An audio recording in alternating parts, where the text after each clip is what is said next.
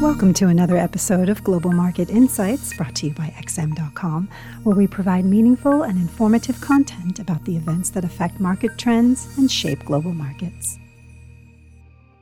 It's Tuesday, November 30th. Thank you for joining us at XM.com for the Daily Market Comment Podcast by Mario Hadjikyriacos. I'm Christina Marujos. The chief executive of Moderna struck fear into financial markets on Tuesday after he warned that existing vaccines probably won't be very effective against the new Omicron variant. His comments shouldn't have been very surprising considering that the entire scientific community has been saying this for days now, but nervous traders still took the opportunity to liquidate riskier bets. Wall Street futures have fallen back to virtually erase Monday's rebound, while oil prices and commodity-linked currencies briefly dropped to new post-Omicron lows. Across the risk spectrum, Treasury yields edged lower as investors fled to the safety of U.S. bonds. In turn, narrowing yield differentials have put the wind back into the sails of the Japanese yen and Swiss franc. Admittedly, this tension might run deeper than Omicron itself. Markets seem to be grappling with the risk that new restrictions will be on the table for years to come despite the vaccines, as mutations are inevitable. The twist is that central banks can't ride to the rescue this time because inflation is sizzling hot and there isn't much political appetite left for gargantuan spending packages. Ultimately, this storm shall pass too, but in the meantime, there's a battle raging between market participants looking to buy any dip and funds trying to protect the profits they've already earned heading into the year-end. Shares of tech darlings have been the place to hide so far, highlighting the defensive nature of these stocks when lockdowns are high on the radar.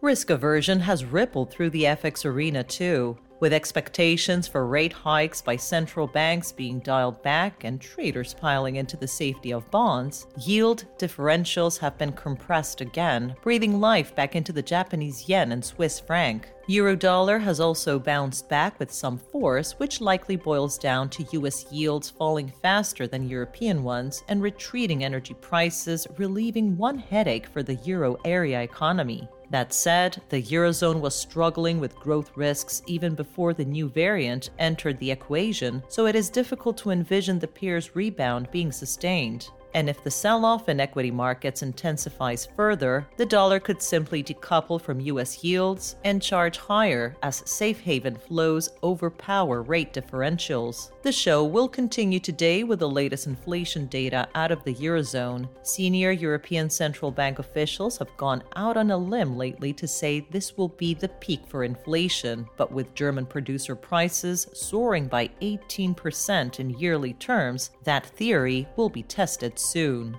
The main event of the day will be the dual testimony by Fed Chair Powell and Treasury Secretary Yellen before the Senate at 3 o'clock GMT. Prepared remarks from Powell have already been released, with the Fed chief stressing that the Omicron variant poses increased uncertainty on inflation but downside risks to employment and growth. That's another way of saying the Fed can't really do much to fight another COVID wave when inflation is already so hot and new restrictions threaten to make matters worse by keeping supply chains under stress. The immediate question is whether Omicron is enough to shelve plans for a faster taper of asset purchases, but the real question is whether it could push back rate increases altogether. Thank you for listening to today's Daily Market Comment Podcast here at XM.com.